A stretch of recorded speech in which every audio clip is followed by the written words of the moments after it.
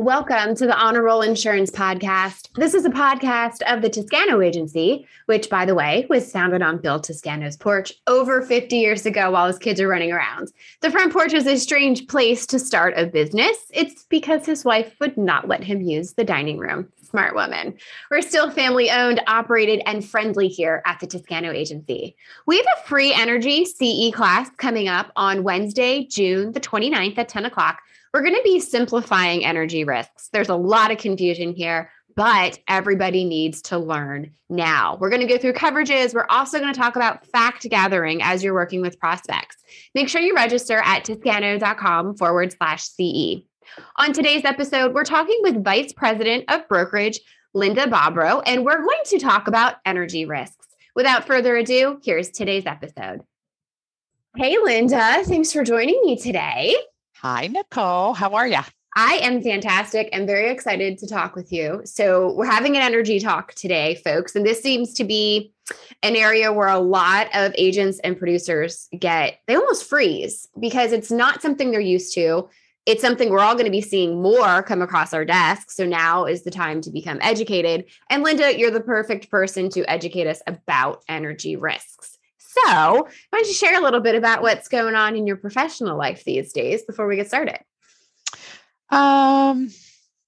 So I just got voted in as the vice president of the Pennsylvania Surplus Lines Association. So I'm pretty excited about that. Yes, that's a huge deal. Congratulations. It is. I'm real excited because, surplus lines law is pretty important, especially in our area of business. Definitely. So tell us a little bit about how you got to where you are before, obviously this great thing you're working on now. So tell us a little bit about your career path. So I started in insurance right out of school at a competing wholesaler. I was there for a really long time. And then I left, went to another wholesaler. I was managing director and vice president. And then the opportunity came at Toscano to start up a brokerage division, which is very exciting for me because it's what I've done my whole career. And so that's awesome. Here I am. Very good. And, you focus on all different types of brokerage business. Toscano has been doing this, but we're having a little bit more of a focus on those even more difficult to place accounts. Right. And that's where you really come in with your relationships that you've established. I won't say how many years, but many years. Did you notice? I didn't say how many years. I did notice, and it's okay. It's all right. But that is what makes this type of business. It's those relationships. Yes, there's knowledge about the products and the way everything's going to work, but that relationship piece. This is a relationship business. Yes, that's what we're in. We're in the business of relationships. And you really bring that to the table. So with energy accounts, this is a very broad topic. Broad. So can you break that down a little bit? When we say energy risks, can you explain a little bit more what that is? Sure. Anybody involved in the oil and gas industry, in the mining industry, in the green energy, solar panels, wind, any of those, but mainly it's oil and gas and mining. Okay. Some of the other ones are a little bit more difficult to place and the markets aren't so, there's not a whole lot of them. Yeah. And I will say 10 years ago, this was not something that most people were seeing come across their desk. Really not. Now I say put your seatbelt on, because if you don't take the time to educate yourself about this piece in the industry, you are missing a big opportunity to place accounts. Well, and they are. The oil and gas industry is the largest sector in the world, revenue-wise. So it grows every year. I think for the past, 5 years, it's probably grown 12 to 13%. So yeah, it is crazy. It is crazy. My goodness. So tell me some of the things that you have seen. What are some of the types of accounts that you see regularly for this type of business? So regularly would be the pipeline contractors, the guys that are digging up and installing the pipeline. We see a lot of roustabouts. Now, roustabouts are anybody that goes onto the side of oil and gas, like they're not really doing the work, but maybe they're delivering or they're hauling stuff off. They're called roustabouts. They're contractors. Okay. We also see, I'm trying to think, I have a lot of them sitting on my desk right now. The drilling contractors. Okay. Working on a fairly sizable one.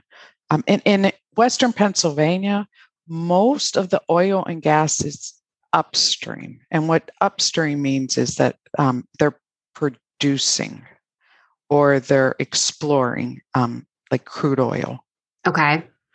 And so that's in Western Pennsylvania. But my markets could do upstream, midstream, which is just the transportation and storage, or the downstream, which is the process they apply to the oil and gas after it's been taken out of the ground. Awesome.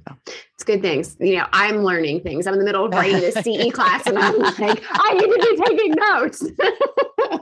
So as you're working with these clients, what lines of business can you place for these types of risks? So we do have markets that will do, they call them the package, which is the GL, the pollution, the excess.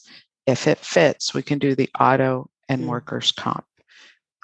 Cannot do a monoline auto. It has to be written in conjunction with the GL or the GL and workers' comp. Okay. That makes perfect sense. Yeah.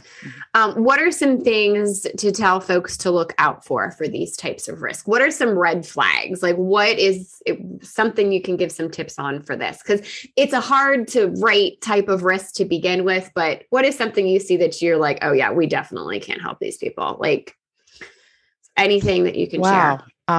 I haven't come across that, believe it or not. Listen to you, so you can do it all. Look at that. Well, no, but it's maybe because I haven't been asked. Yeah, I don't know. Are there regulations, special regulations or licenses or things like that you need to have for these types of risks? No. Man, this is great. You know how That's easy what I was going to say. Market, Ben? I was going to say, yeah, no. I'm sure somebody's going to send something in and I'm going to say, oops, sorry, I can't help you. But yeah, right now I'm kind of. Hey, I like that answer. I'm all right with that. Yeah, I'm not liking it. it. Yeah, I mean, sometimes it could be cost prohibitive. Yes. That would be, something that comes up. But I have not run into that. I'm sure, like I said, I will be soon now because I said something. Because now you said it out loud, right? Yeah, I mean, the exploration it's a difficult class. We do have carriers who will look at it. I mean, each, risk is on its own merit, depending on what they do, what their loss history is, how big they are, how small they are. They do have to have experience. I mean, if it's their own company, just as long as they had experience in the oil and gas work, I mean, that's okay. Yeah. Okay. What about when agents are talking with prospects and, doing their gathering of information? And, I talk about this with every line of business, but for this specifically, what are some tips you can share with agents as they're having these preliminary type conversations? Not necessarily completing an app, but that preliminary type of conversation. What tips would you have to share with producers? So I guess what you really need to know what they're doing. If they're just saying, oh, well, we're drilling, for wells. Well, you need to know where are they drilling, what type of wells, and is that all they're doing? Do they own the wells?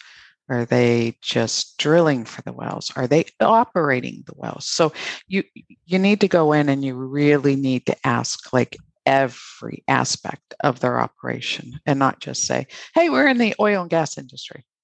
Right. So you're looking for a really detailed description. Mm-hmm. Yeah, that's definitely makes perfect sense. Now, as agents are working on these types of accounts, I'm assuming it's extremely important that they call you first. Yeah. They should. That always helps. They can call because there's, different apps that need to be completed. And I know most people just want to do the Accord apps, but there are specialty apps that need to be completed for this. Makes perfect sense. Yeah.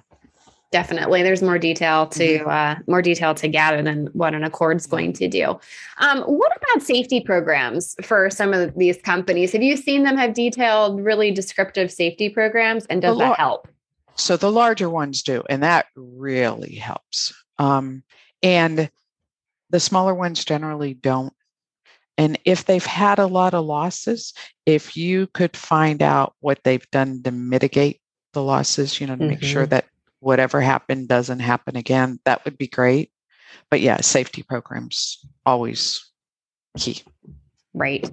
All right. Anything else you want to share with agents? You're an open door. You are. No, just call and we can talk about it. Again, I know I'm going to get off this podcast and I'm going to say, oh crap, we can't do that. I should have told Nicole that, but right now it's not hitting me straight in the face. That's okay. Yeah. That's okay. You're allowed to think on that. No problem there. But I love that you are so open to share your information and to help our agents as they're working with prospects on these types of accounts. It's just so important, not only the relationship you have with carriers, like you go to bat for our people. You really do. You sell the account to the carrier and to the underwriter that you have a relationship with there. I love that you do that, but the relationship with you and the agent is also such a critical piece in this puzzle. Sure is. So, and if they can help me tell a good story, that's always best. Like on these type of accounts, just to say, please see attached and quote that. Yeah, it doesn't help. That's why sometimes a phone call's better, just to explain it. Definitely. And Linda, you're so fun to talk to. So guys, don't be afraid of her. Well, all kidding aside, I know when I first got into the industry and I would be calling on underwriters to talk about a risk, I would be like sweating bullets because like these people have been in their seat with all of this experience more than I've been on this earth. And it used to give me the shakes. It really did. Our agents don't have to be like that. You're obviously here to help them. So I sure am. For sure. All right, Linda, thanks so much for joining us today. Thank you. Have a great day.